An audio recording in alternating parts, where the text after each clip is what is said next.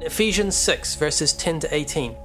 Finally, be strong in the Lord and in his mighty power. Put on the full armor of God, so that you can take your stand against the devil's schemes. For our struggle is not against flesh and blood, but against the rulers, against the authorities, against the powers of this dark world, and against the spiritual forces of evil in the heavenly realms. Therefore put on the full armor of God, so that when the day of evil comes, you may be able to stand your ground, and after you have done everything, to stand. Stand firm then, with the belt of truth buckled around your waist, with the breastplate of righteousness in place, and with your feet fitted with the readiness that comes from the gospel of peace. In addition to all this, take up the shield of faith, with which you can extinguish all of the flaming arrows of the evil one. Take the helmet of salvation and the sword of the Spirit, which is the word of God.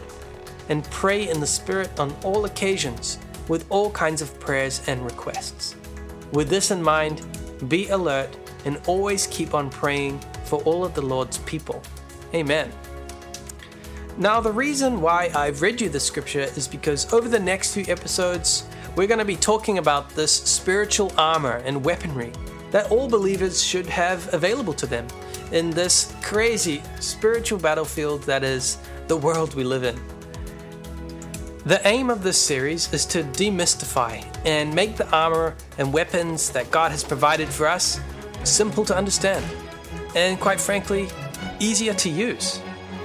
I'm Jaden, and I'm going to be your guide as we equip ourselves for the coming victory.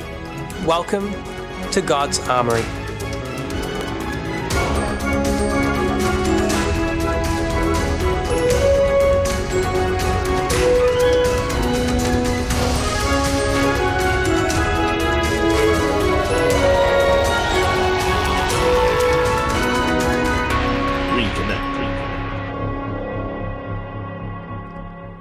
Hello, and thank you for tuning in. You are here on the Reconnect podcast, the official English podcast of Shincheonji, in English, New Heaven and New Earth. My name is Jaden, and it is a real pleasure to be able to be spending this time with you. Whatever you're doing, you might be relaxing, you could be traveling, whatever you might be doing, it's such a pleasure to be able to spend this time getting deep into God's Word. That's what we do here on the Reconnect podcast. We're reconnecting to God through His Word. Now, of course, if you were with us in the last episode, you'll know that we're going through God's armory, the weapons and the armor that God has listed out for us in the Bible that we can use, that not only we can use, but we need to use to be able to survive the spiritual war that is raging on. And we kicked that off last episode by looking at the first item of armor that God said we needed in Ephesians 6, which was the belt of truth. We looked at how the belt of truth actually prevents us from being caught with our pants down, spiritually speaking. Just as how a physical belt keeps our pants up, the belt of truth is the word of truth that covers up our nakedness. And so let's look at this idea a little bit more closely. In the Bible, Adam and Eve were initially naked in Genesis 2, verse 25, but they felt no shame because they were clothed in God's righteousness.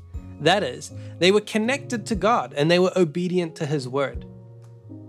After they chose to believe and act on the words of the serpent, however, something changed within them, according to Genesis 3, verse 22. Let's read that together. Genesis 3 verse 22. And the Lord God said, the man has now become like one of us, knowing good and evil. He must not be allowed to reach out his hand and take also from the tree of life and eat and live forever. In Genesis 1, it says that when God first created mankind, they were formed perfectly in His image and likeness already. Since John 1 tells us that God is the Word, John 6 tells us that the Word is Spirit, and John 4 tells us that God is Spirit, we must understand that the image mankind was created in was a spiritual one. Mankind, both male and female, were created in the image and likeness of God, because they shared in God's nature through His Word. Let me say those 3 verses again, because they are really important. Please make a note of them, write them down. You can even pause the podcast here and read them if you want to. They were John 1, verse 1 to 5, which explains that God is the Word. John 6, verse 63, which says that the Word is Spirit. And John 4, verse 24, which said that God Himself was Spirit as well. So therefore, if we understand these 3 verses, we can clearly understand what happened in the Garden of Eden, and we can make sure that we avoid falling into the exact same trap ourselves. So consider these 3 verses the very buckle of our belt of truth, the essential part that's holding the belt all together and making it function. For if we know and keep the Word, we know and keep the truth. We remain in the truth and we remain in God. Think back again to Adam and Eve. The minute they went against that Word, they no longer resembled God. Instead, they resembled the spirit that deceived them. The very spirit whom God had created to be perfect, but then rebelled against God. This spirit, the one who is working through the character described as the serpent in Genesis 3, is the same serpent that we see in Revelation, but in Revelation depicted as a dragon. This is what Revelation 20 verse 2 reveals to us. It says that the ancient serpent is the dragon, or Satan, the devil. And in Genesis 3, it is this serpent that is identified as one of the wild animals in the garden. This sets him in stark contrast to Adam and Eve, who are identified as mankind. However, after Adam and Eve's nakedness was revealed, God made them clothes out of animal skins, thus emphasizing the fact that now they resembled wild creatures more than they resembled mankind, the mankind that God had created in His own image and likeness. In other words, after Adam and Eve left the Word of God, they left the image and likeness of God. After Adam and Eve followed the words of the serpent, they were in the image and likeness of the devil. Remember, it wasn't only Adam and Eve who were found to be naked after they left the truth, after they took off that belt of truth, which is taking off the Word, which means leaving God, which means being without the Spirit. Remember those 3 verses that make up our buckle. In Revelation 3, there are also people who are found to be naked. In Revelation 3, verse 17 to 18. Let's read it one more time. It reads, "You say, I am rich. I have acquired wealth and do not need a thing. But you do not realize that you are wretched, pitiful, poor, blind, and naked. I counsel you to buy from me gold refined in the fire, so you can become rich, and white clothes to wear, so you can cover your shameful nakedness, and salve to put on your eyes, so you can see." Here, Jesus is talking to people who think they are doing just fine. But although they think they're doing fine, they're actually naked and poor. How can you get to the stage of being naked and poor but without realizing? He tells them to get gold, that is riches from Him. To cut a long story short, the riches He wants them to get is, of course, the Word of God. In fact, if we read a verse in Psalms, Psalm 49 verse 20, it says, "A man who has riches without understanding is like the beasts that perish." So there, riches without understanding the Word of God, without having that belt of truth. None of us can claim to be in the image and likeness of God. Rather, we're in the image and likeness of a beast, just like the serpent in the garden. Being in the image and likeness of God is being in the image and likeness of the Word, because God is the Word. Remember those 3 verses, John 1 verse 1 to 5, John 6 verse 63, and John 4 verse 24. If we want to be those who can claim to truly be people created in God's image and likeness, it's not enough to just walk around on two legs and talk. We actually have to be formed in the image and likeness of God's Word. That is, God's Spirit, which is life. Without that Word, we have no life within us. Also, within our last episode, we spoke about how foolish it would be to go into a real war with prop weapons and armor. So now that we've talked about the belt of truth, I hope that we can be those who really equip ourselves with this belt, no longer putting on a cheap, non-functioning belt that lets our nakedness be shown, but rather those who have the Word of God, the Word of truth firmly buckled around our waists. That is, as long as we both have God's Word and act on it through understanding it, we will not be caught naked. And so if you are interested in learning more, to really have this Word of truth tightly fixed around your waist, then please reach out to us. We'd love to be in touch with you.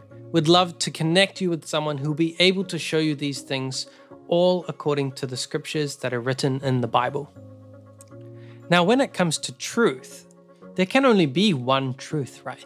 And we know that that one truth is God's Word. But sometimes we need to consider things from more than one angle. For example, righteousness, which just so happens to be the next armor on God's list in Ephesians 6. We weren't going to go into war wearing only a belt, right? You knew we were going to have to wear other armor too. And so next on the list is the breastplate of righteousness. But before looking at the breastplate, let's first examine this idea of righteousness, which, as I said, needs to be looked at from more than one angle. With righteousness, which angles can we look at? Well, it's quite straightforward. We can look at it from God's perspective or from our perspective, the perspective of man.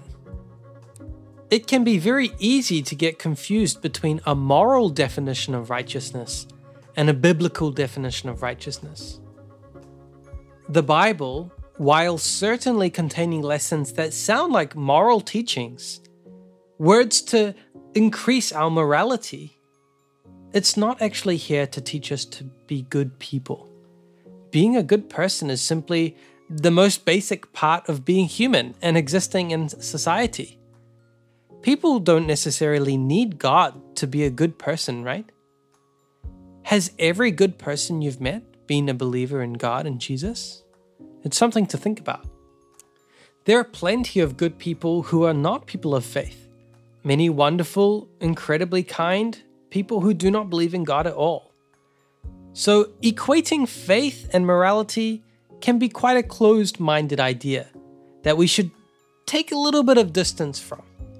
It's certainly so that there have been many good people who have no faith, and many more who have committed unspeakable evil in the name of faith itself. The morality of man is not the basis of righteousness. Morality is essentially changeable. In every human generation, even between cultures, what was morally acceptable and what was morally unacceptable, it changes. What you can do in one culture is something that you can't do in another. So even within mankind, a standard of righteousness, a standard of morality, it's not fixed. It can change depending on who you are, where you grew up, your background. So many factors can play into it. Therefore, we cannot have man's idea of righteousness as our standard. And this is why we need the Bible, so that we can be clear on what God's righteousness actually is. While there are some things that God insists on when it comes to our actual physical behavior, when we understand why He insists on these things, we can see that they are fundamentally spiritual, not physical. In Isaiah chapter 55, verse 8 to 11, God makes this clear by telling His people,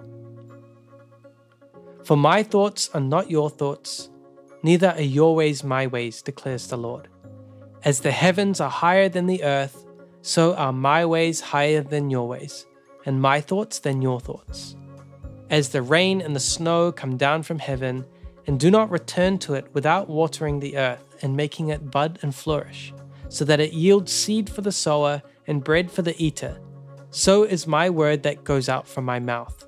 It will not return to me empty, but will accomplish what I desire and achieve the purpose for which I sent it. Amen. God's ways are not the same as our ways. So that means we can start examining the idea of righteousness from the perspective of God. What is it that makes God righteous? Well, Revelation 15 verse 4 tells us that at some point, God's righteous acts are revealed. That means that people are able to see God's righteous acts. In the context of the promise recorded in Revelation 15, this refers to the fulfillment of his prophecies, which is exactly what God is talking about at the end of the passage we just read in Isaiah 55, where it says that the word that goes out from my mouth will not return to me empty, but it accomplishes what God desires and achieves the purpose for which he sent it. Therefore, God's righteousness is that he says what he will do and then he does it, without lying, without changing his mind, without backpedaling on his plan. He simply says what he's going to do and then he does it. He prophesies and then he fulfills. This is God's righteousness, fulfilling his promises. This has got nothing to do with morality, right? What is right or wrong in the perspective of man? This is purely what is right in the perspective of God. What is good and what is righteous from God's perspective is for God to fulfill what he has promised. If God makes a promise through his word, then it will certainly be fulfilled. And then when that fulfillment appears, then that is God's righteous acts. And that's why it says in Revelation 15 verse 4 that God's righteous acts are revealed. So then, if this is God's righteousness, what should be our righteousness in return? Well, a really great example of that, and one that I know that we have dealt with before on the Reconnect podcast, is that of Abraham, the father of faith. Abraham heard the word of God in Genesis 12, but he didn't just hear God's voice and then decide that was that and go around telling everyone about his cool supernatural experience. He didn't become some kind of mountain guru. Instead, when he heard God's word, he did what God told him to do. Despite being the first person since Noah that God had spoken to directly, Abraham was prepared to trust that God would keep his promises. James chapter 2 verse 23 tells us the result. It says, "And the scripture was fulfilled that says, Abraham believed God, and it was credited to him as righteousness, and he was called God's friend." And so here Abraham is credited with righteousness. What was this righteousness that Abraham had? Well, it wasn't just being good or not committing crimes or breaking the moral standard of the world. But our righteousness is defined as believing and then acting on God's promises. If God's righteousness is to fulfill what he said, then us as people, we must believe when God fulfills his promises. And that will be credited to us as righteousness, just as it was to Abraham.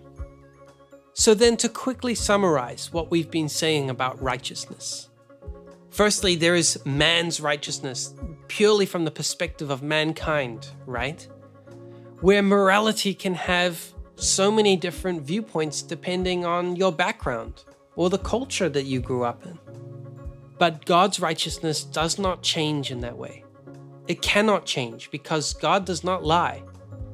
God's righteousness is fulfilling what he said.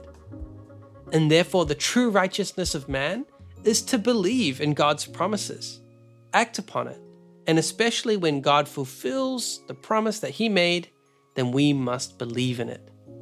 That way, this is God fulfilling his righteousness, and this is us following through with the righteousness that God wants from us as well. Now, at this point, you still might be thinking, all right, this is righteousness, but how does it connect to the breastplate? Well, I believe this is something we will need to cover in our next episode. So let's connect these ideas next time as we continue going through God's armory here on the Reconnect podcast. Once again, if you are wanting to know more about these things, if you're seeking a deeper understanding of the Word, please reach out to us. We can surely connect you to someone who is able to lead you in the Word to a deeper understanding of God. Thank you for joining me today as we've talked more about the armor that God has given us to protect ourselves in this spiritual war. And I look forward to seeing you in the next episode as we continue to unravel all these pieces of armor and weaponry that are essential for our fight in this spiritual war. My name is Jaden, and you've been listening to Reconnect.